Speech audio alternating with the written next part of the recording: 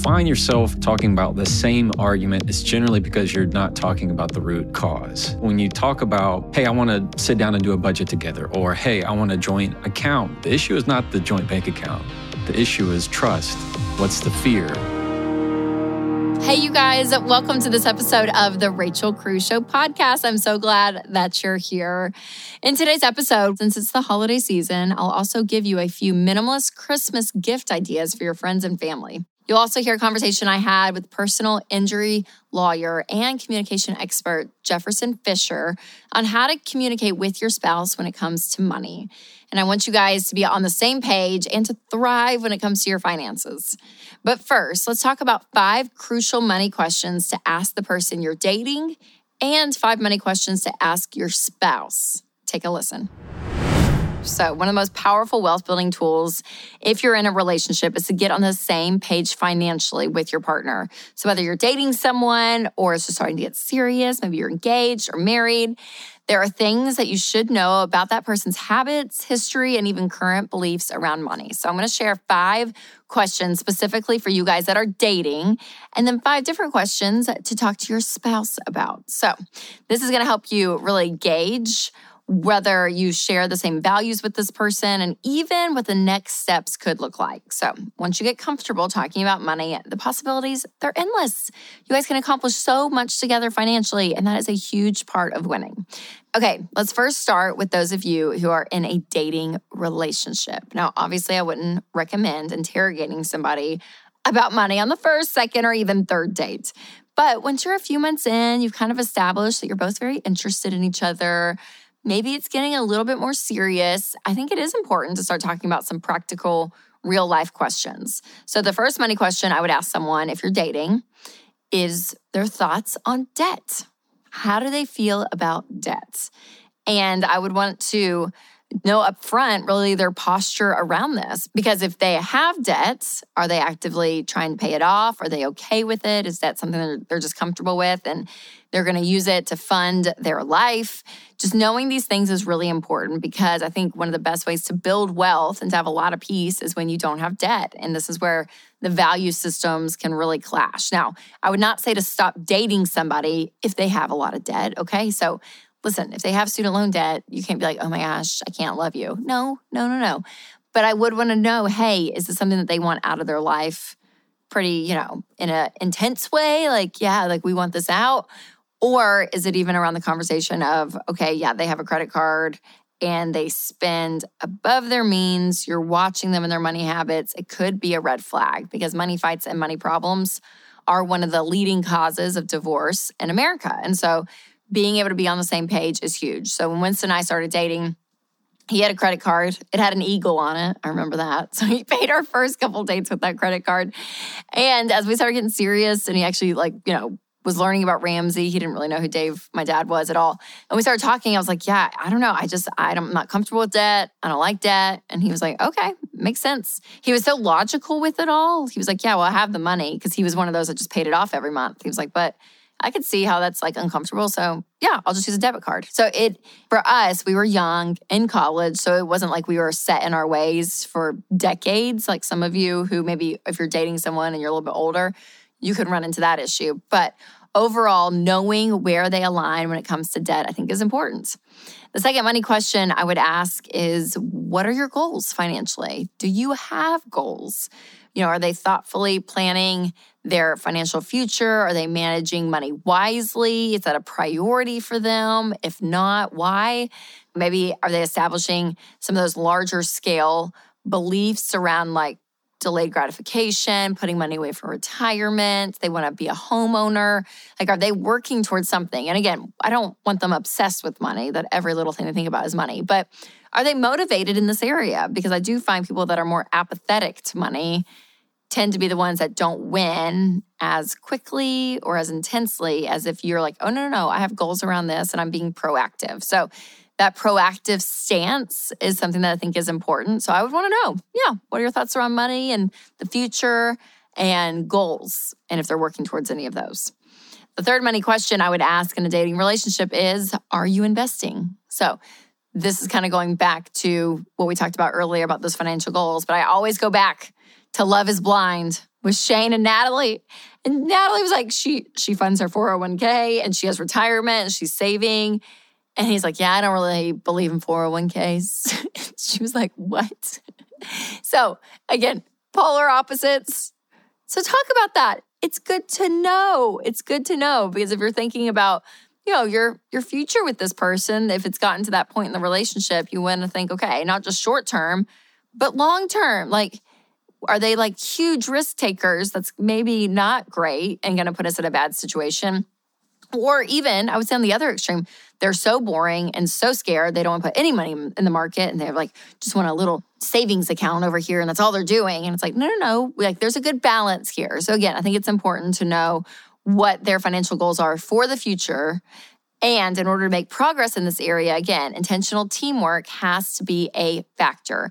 Being able to say, yes, together, if this relationship goes into marriage, we're going to be working towards our future and our retirement together and making sure you're on the same page. The fourth question I would ask someone that you're dating is, do you own a house? Do you rent a house? And again, you probably may know this already by this point in the conversation, but I think it's important to just know where they're at because homeownership is a really big deal. And I think that it's a really important part of your financial picture, but you also don't want to rush into it either because some people get a home before they're ready and it ends up being such a burden on them. They have too much house, so even their income is going so much to a mortgage, all of it. So it's just good to know kind of like where they're at. And to even think about, what's your best housing option if you guys do go down the road and get married? Like, what does that look like? Because if one's a homeowner, one of you's renting, then you want to look at equity and all of it. It's just a good conversation to have. And I think it's just fascinating to know, hey, what's their living situation? So, Winston and I, we were in college, got married right out of college. So we were renting. I was in a condo with 3 girls. He was in a nasty rental house with like 8 guys. It was disgusting. So we were not established in the real estate market, if you will, when we got married, but we moved to Nashville during actually the crash of everything. So we got our first house from a bank. It was the whole development went under. So it was a bank-owned property, which is just wild. So we kind of got in. I hate to say it to all of you looking for houses. We are the opposite of what you're experiencing now with housing. It was just wild. So for us, kind of looked out, I guess, with the timing of that. All right, the fifth money question that you need to ask the person that you're dating is, how much do you make? I think that this is a pretty appropriate question if, again, the relationship is legitimate, to know what they make. What kind of income are they bringing in? And it's not that you're going to judge them one way or the other, but again, it's getting this whole financial picture. Now, I wouldn't ask this on the first dates because you would be cray-cray and you probably wouldn't get a second date. But as you guys are talking about money, again, I think it's an important part of the equation just to know. Again, talking about income can be really awkward with friends or family. And depending on what relationship it is, may not be necessary to know. But if it's somebody that you're in a relationship with long-term, again, that you're going to see yourselves on the same page, it's good to know, especially if you're like really close to an engagement, because then you guys can really start planning out like wedding costs, even things that are going to be going on after the wedding, all of it. So those are a couple of questions just to ask. And I'd be curious if you guys had any more that you'd want to know with a significant other if you're dating. So leave a comment below. I always like to know what you guys think. All right, so the next set of questions is going to be for your spouse if you are already married, or we could even throw in future spouse if you are engaged. So one of the first money questions I would ask is, hey, what are your habits around giving? What kind of role does generosity play into your financial strategy? And I think it's great to know like what type of giver you are. For some people, they're way more planned. That's Winston. He just kind of wants to know where it's going, what's going on. I'm a little bit more spontaneous. And at times that can create tension of like, no, like, let's give here. And he's like, no, we already planned it, Rachel. Like, what are you doing? And so again, knowing, hey, how are you wired around giving is a really important question to ask. And you may already pick up on that if you're married, but if you haven't talked about it before, say it out loud and talk about it. And another great thing is to know, hey, what are you passionate about? Because that's what makes giving fun, when you give to something that you love. All right, the second money question is, if you don't have finances combined, why? This is the one I get hated on all the time when I tell couples to combine checking accounts if they're married. And if you hesitate in that or that scares you, find out why, because that's going to tell you a whole lot more about your relationship, about you personally, and even your spouse than that, right? Combining accounts, it's the tactical side of it all. But when you actually dig in and understand, okay, what is going on underneath that, you actually get to know your spouse more in that. And hopefully the conclusion is that you guys can trust each other, see yourselves as a team, and combine your accounts. So that would be huge. All right, the third money question every married couple should be asking themselves is, what is our money tendencies that affect the way we spend money? So I would think, are you a spender? Are you a saver? You probably don't have to ask that. You probably already know. And listen, either side of that is fine. 100% okay if you're a natural spender or a natural saver. But especially with the spending, I want to know what is motivating you to spend. And this is more of a question that I have to ask myself because it's just good to know, like, hey, what is that thing that you're getting from when it comes to spending money? Because I know I'm like, ooh, I get excited. I'm like, oh, I love it. But why? What is going on in me that causes me to spend? Or even Winston, his lack of spending at times. I'm like, what is that? The scarcity mentality that sometimes is really great and really wise. But also it's like, no, you can enjoy your life and have fun. But knowing those tendencies and why you do the things you do with money, especially when it comes to spending money, is really key. And everyone has these tendencies. But again, digging underneath those habits to know yourself, to know your spouse is a really connecting point. All right, the fourth money question that you need to ask is, what are your feelings around budgeting? So budgeting is one of these things, people either hate it, they love it, but understanding why we want to budget, what is budgeting, how do we want to budget, all of those questions need to be answered because your budget is your roadmap. Your budget is the thing that actually helps eliminate a lot of money stress and a lot of fighting because you guys sit down together and you agree on where your money's going. Your budget is a plan and you guys need to do it together. So understand, why does one spouse may not want to budget? The other one may love it. And some of that is okay. Just know that. I mean, Winston will forever love multiple Excel sheets and multiple things that he looks at. And I'm like, I just need one. I just need every dollar and I'm good. So my level of detail is way less than his. And that's okay. It doesn't make me wrong or bad, but it's good to know these tendencies again, to know your spouse even better. All right, the last money question is, what are your long-term financial goals? So knowing together a shared game plan when it comes to retirement and traveling and housing and cars and kids' college and all of it together is really key. Because when you look out and you say, hey, where we want to spend our money really shows us what we value in life. Like the things out there that we're shooting for says a lot about who we are as a family. And when you can come together and agree on that as one, it is huge. And if you have kids or hope to one day, then say like, hey, what do we want to do when it comes to them? How do we want to teach them how to handle money? What are boundaries we want to set around our kids so that they don't grow up to be brats and like actually have some level of dignity and work ethic? But also like if we have the means, are we going to be able to bless them on certain things? I mean, all of those conversations, they're fun to have just to be able to say, hey, where are we going and how do we do this together? So listen, money, it can be awkward, especially if you're not used to talking about it with someone that you love, but it is really important. It's an important piece of life that you need to establish, especially with your significant other. So whether you're dating or engaged or married, have these conversations. And if you're looking for a practical way to get started, I highly recommend doing a monthly budget. And Every Dollar is an app that my husband and I use every single day. Literally, I open it every single day and we've used it for years and it's wonderful. So make sure to try it out for a month and see what you think. And let me know in the comments, again, any more conversations or questions that are needed. Hey, you guys, I want to tell you about one of my new favorite games that my family has been loving, and that is Tapple. So Tapple is a really fun board game. It's honestly very easy to learn.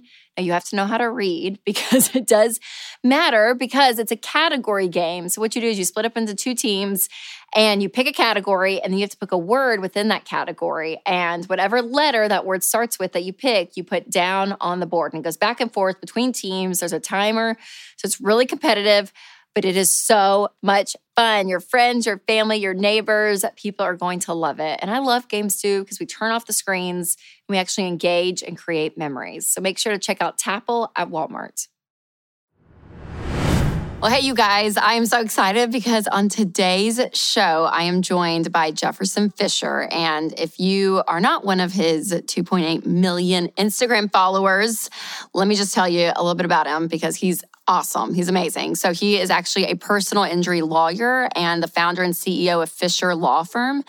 And he's an argument experts. So he has been getting so much attention recently. I've seen so many people reposting him, even people that I follow, they're like always reposting his stuff because he is just an expert when it comes to communication, arguing, negotiation, because, you even think about the money side of our lives, whether it's you and your spouse are in a fight about money, maybe you're being mistreated as a customer at a store, maybe you're negotiating on a car lot. It's like, whatever it may be, there are constantly moments of us having to communicate around money and sometimes with a little bit of tension. So some of his most popular posts include what to say when someone belittles you. Also, what's the right way to receive a compliment? Many people kind of push those away. And how to talk to a narcissist. So he is worth a follow. Make sure to check out what he's doing on Instagram because his videos are so great. So Jefferson, thank you so much for coming on today. Absolutely. Thanks for having me, Rachel. Yeah, all your stuff is so great. And I think it's so relatable for people when it comes to their daily lives. So I want to dive in deep in this conversation because one of the biggest, I feel like, conflicts that I hear on my end of life when it comes to money is spouses specifically not being able to be on the same page. And so some people with their argument style, it's like aggressive. For some people, it's more, passive. But Right. what would you say to someone who's like, okay, we've had the same argument and we just go around and around in a circle? Like, how do you break that cycle of an argument that's just the same argument over and over again? Yeah, well, it applies to really anything, but I assume you hear it with like you want to make a budget, you want to join bank accounts. It's talking about these things where you want to do together. When you find yourself talking about the same argument, it's generally because you're not talking about the root cause. What you're doing essentially is you're trying to cut down a tree by trimming its leaves. You're not hitting the root cause. So when you talk about, hey, I want to sit down and do a budget together, or hey, I want to join, I think we should create a joint account, different conversations like that, it's because the issue is not the real issue. The issue is not the joint bank account. The issue is trust. The issue is what's the fear. You get what I'm saying? So that's, the conversation is much deeper than the fact that they don't want to engage with you and feel like a partner to you on creating a budget. Yeah, no, that makes so much sense. And we talk about that issue a lot, that money, it's just like the filter that the thing is coming out of, right? So there's so much stirring, whether it's in your own life or in your marriage, and it's going to come out all these different directions. And it can come out as money, it could come out during a parenting moment with kids, like whatever it looks like. Do you find though that people, because I love this subject, like I love therapy, I love like digging in, all of that is so fascinating to me because I think we're really layered people, right? Within our stories, how we were brought up, how we see the world today. And do you find for most people or people in general that it's hard for them to get to that root cause because maybe they don't have the tools or they've never been taught how to ask themselves those questions? Or do you think, no, anyone can do this. Anyone can get to that root cause to get out of that cycle? I believe it's a learned process. I don't think it's just innate within us. I think we're born maybe with different types of experiences that teach us these things. But I think discernment is something not only you're given, but something that can be grown. And how do I not only catch myself and my behavior, what can I learn, not from somebody's words, but from what their words didn't say? So it's those little moments in between, I think, that really help us communicate more with one another when you're at a loss of saying, I'm not really understanding them. Well, have you really taken the time to try and sit back and do that without just sitting on your side of the court? That's so good. So good. And it takes that level of awareness to even ask that question, right? To get outside of yourself, because so often we're the ones being stirred up and where our focus is so there. So Dr. John Deloney, he claims you, Jefferson, that he has made you who you are. No, but he always talks about, whenever you're brought up in conversations, he's always like, Jefferson is the calmest, coolest guy you will ever meet. So for people like me, it's not necessarily my gifting in life. When you're in an argument and you're in a conflict, what are a couple of ways to stay cool and to stay, level when there's conflict? Yeah, that's hard.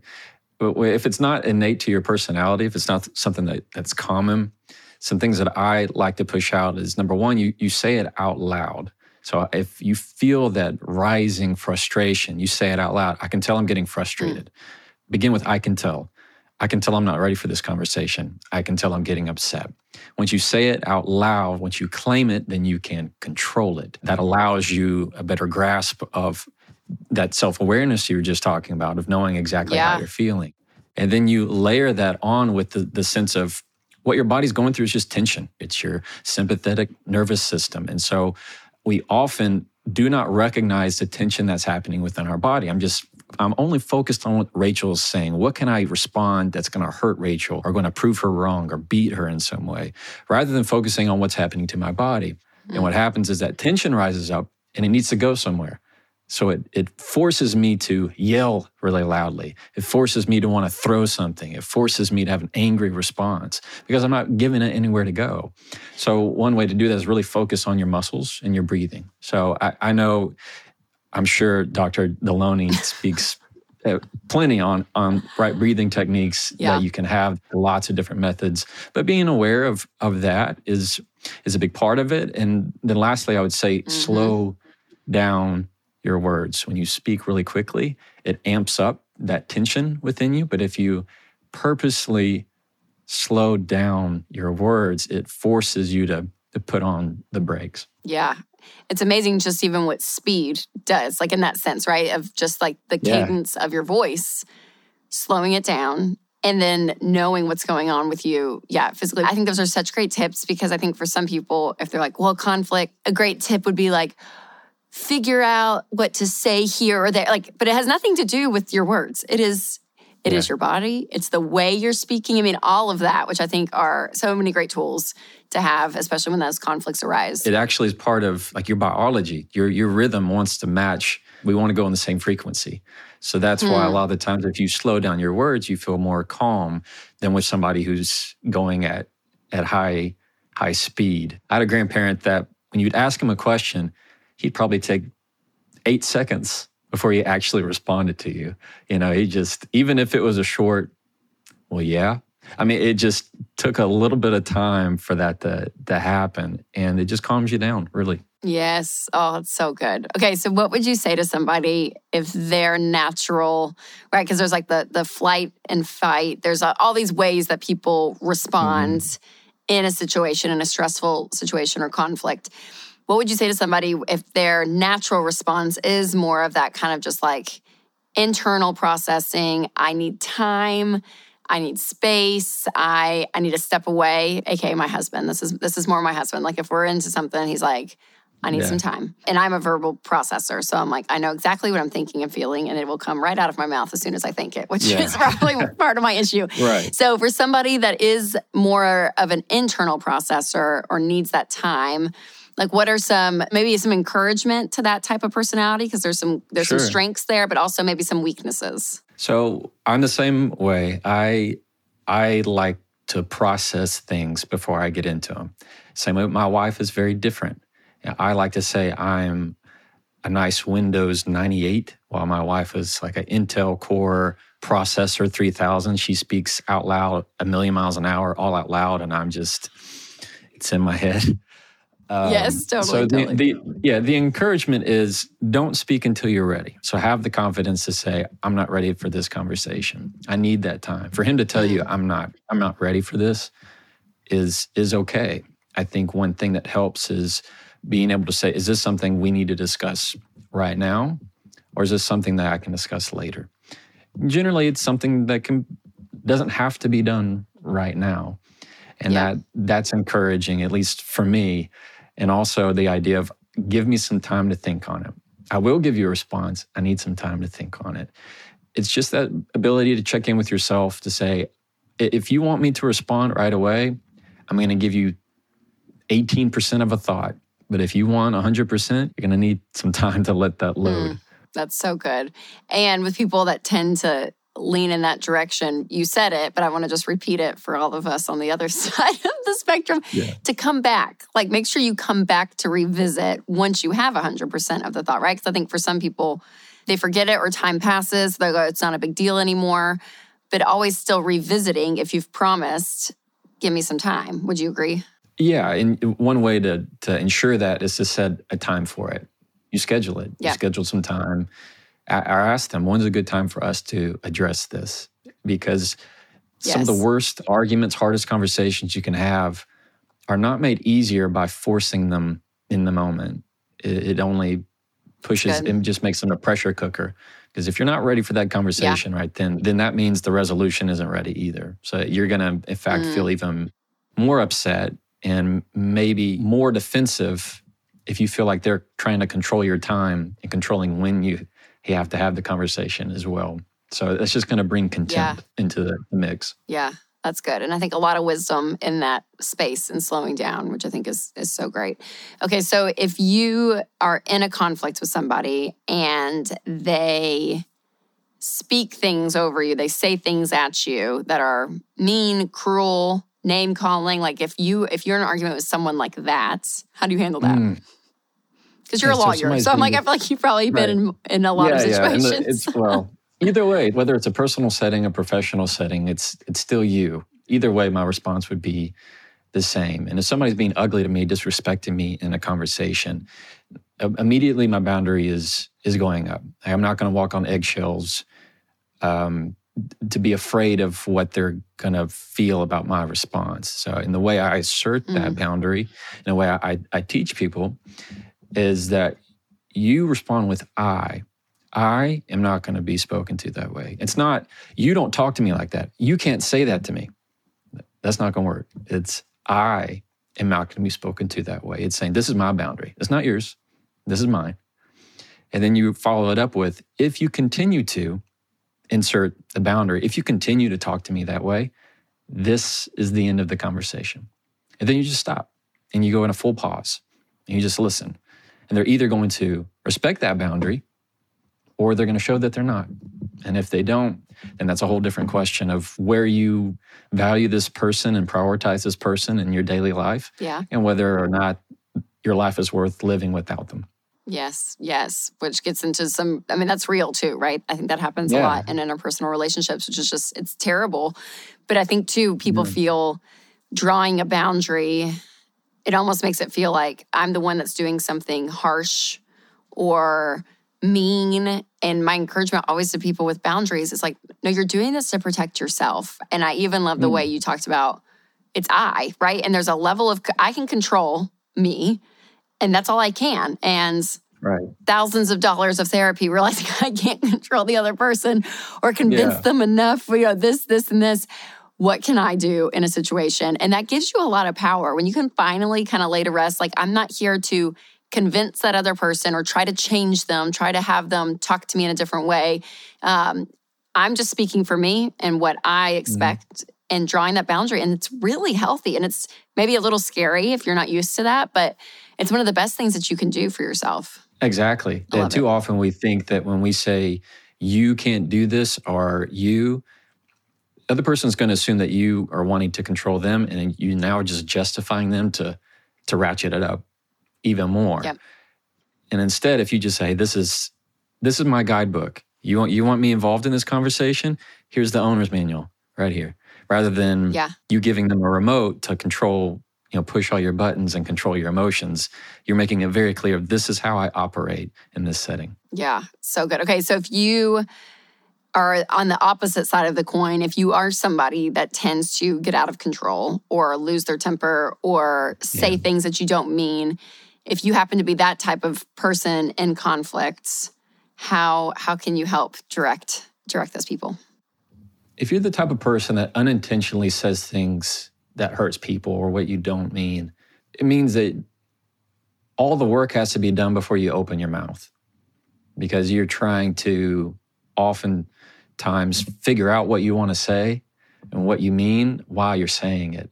And that's the worst time to do it, especially people who are external processors. They'll start to say things that they don't mean, but they just had to say it because that's what their brain was saying. It's more often to put that work on the front end before you even open your mouth, which means, have you considered not only what you want to say, but how it's going to be received? So it's a checklist in your mind of saying, well, wait, before I say this, have I sat in their chair? Have I considered how what I'm about to say is going to sound to them versus how it feels good for me to say? And that pause of, have I sat in their chair, gives you that little bit of insight of, well, maybe I shouldn't say that. And even just that little pause can make all the difference, especially when things get really heated. Yeah. Well, it makes so much sense, because I think too, you can feel justified and like, well, this is how I feel and this is what I think.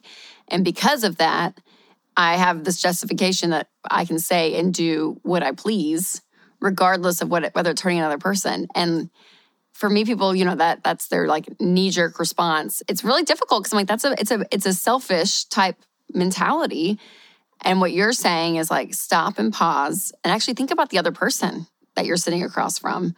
And I think that takes a level of selflessness, but also a lot of wisdom, because it does. Yeah. It slows you down and it changes the words that are going to be spoken out of your mouth. Exactly. And it really is, it's a different way of thinking about arguments. Well, you brought it up earlier, your fight or flight. When we want to hurt somebody, that is our fight mode. Mm-hmm. We want to hurt. Why? Because we are wanting to eliminate that threat that they are imposing on us. Maybe that threat is to my competence. Maybe that threat is, I feel like they're undermining me. It is threats that we perceive that we are wanting to extinguish and we want to put out. Our body says, I don't care how you do that, because it's the emotions that are driving us at that point. And so we just filter it out with nothing. We just say, I'll say whatever I can to hurt you in that moment. And it's because we're just listening to whatever we're saying to ourselves, not considering what it's going to be to the other person. Oh, yeah. It's so great. Oh my gosh, Jefferson. That's such good stuff. It really is, because I think, whether it's money or other parts of our lives, we can be in these situations that it's, you feel the conflict, you feel an argument. And I think the biggest thing is being able to slow down, be present with what's going on within you. And it's just more productive than going around like a bunch of like 12-year-olds just yelling at each other or getting, saying what you want to say. Yeah. It takes a level of maturity and patience in that, but I think it's really wise, and I think it's going to help a lot of people. So I really appreciate you coming on and walking us through some of those scenarios, because I think it's really important. Where can everyone find you? Do you have new stuff happening in life? Kind of what's going on in your world? I'm currently writing a book with Penguin Random House. I am trying to finish that manuscript, which, as you all know, is not an easy feat. So I'm dealing with that. There's just a lot of blessings. The Lord's really blessed the platform that I have to help a lot of people, which has been just wonderful right now. Other than that, we just finished kids soccer. And so we're done with that. But they can find me on Instagram, Facebook, YouTube, any of those. My main platform is Instagram, because I like it the most. And if anybody needs an attorney, I work at Fisher Firm. You're there. Well, congratulations, Jefferson, on everything. And Thanks, you guys, Rachel. Make sure to check out everything he's doing. He has so many helpful tips, again, in a subject that not everyone's an expert on, but the more we can learn about ourselves and calm down in these areas, it gives you a more peaceful life.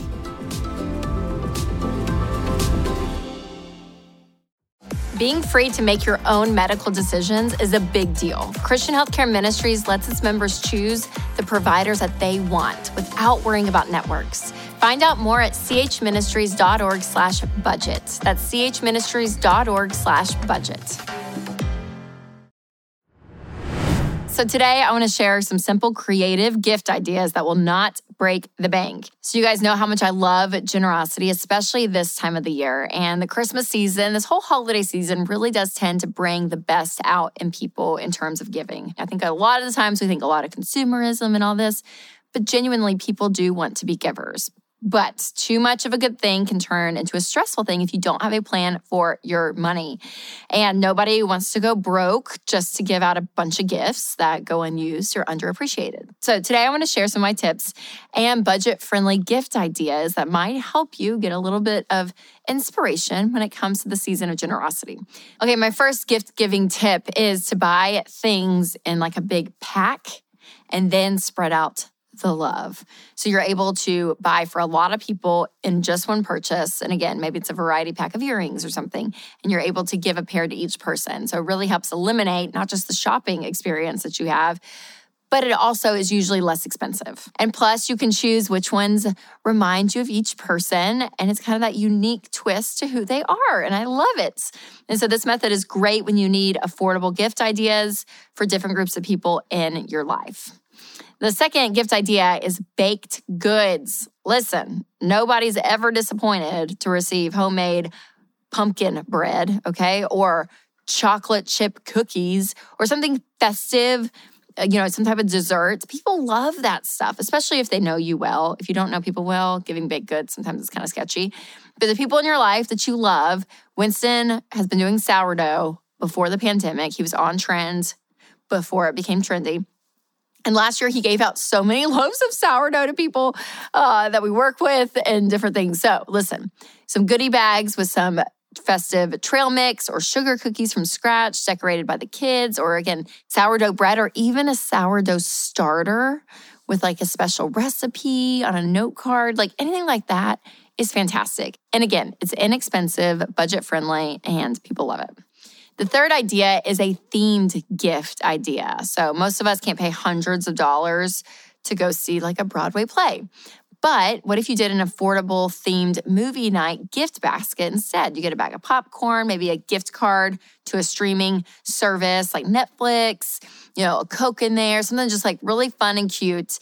And it's just a fun movie night treat. And it's kind of this themed idea. It's creative, but it's also very thoughtful. Or maybe you ever heard a relative say that they want to get better at cooking. So maybe you get a cookbook and a dish towel and wrap it all cute with a string. And again, very thoughtful, very creative, but it's themed, which makes it more fun.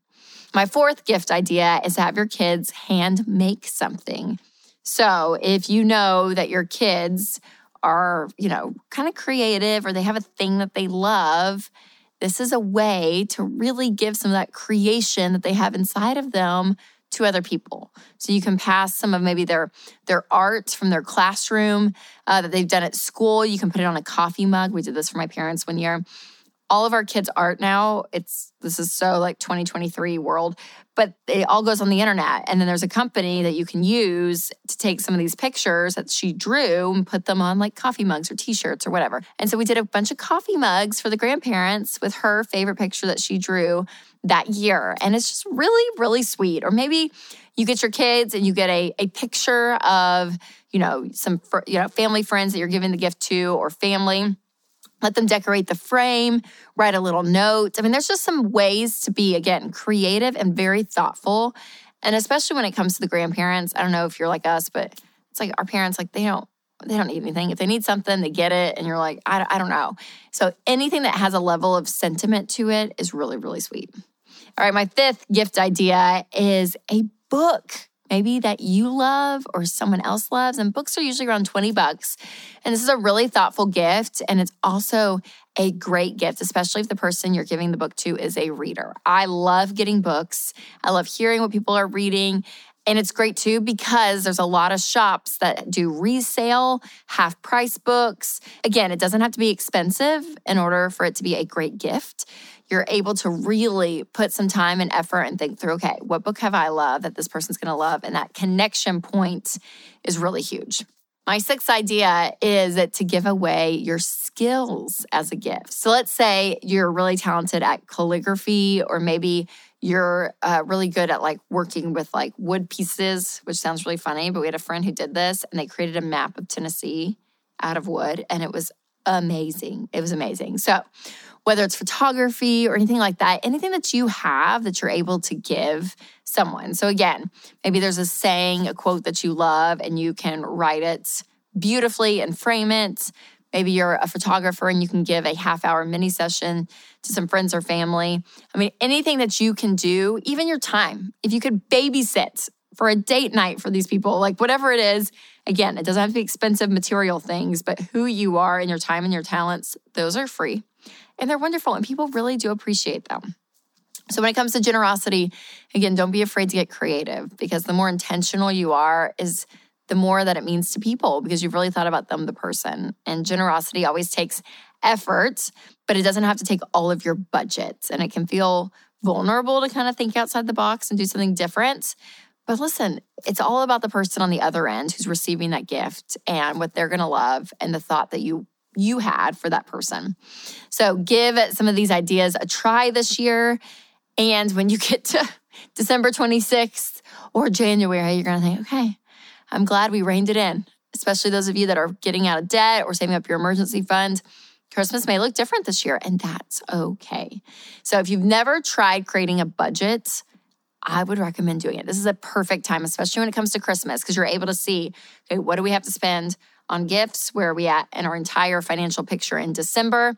And it's just a tool to give you a lot of peace and some boundaries this holiday season. And the best budgeting tool out there is EveryDollar. And trust me, it makes a huge difference not to overspend and to be able to say, yes, here's what we have. And you can do it with such freedom. You can enjoy spending that money, buying those gifts without second guessing anything. And you're not going to regret it on the other end, thinking, oh, we spent too much. Okay, so as you can see, these gift ideas are so fun, you guys. They're creative and the people will love them. Save you time and money. It's great. All right, I want to thank Jefferson so much for being a guest on today's show. And I want to thank you guys for listening. And if you love this show, make sure to leave a review, share it with a friend. It helps us so much to get the message out. All right, you guys, remember to take control of your money and create a life you love.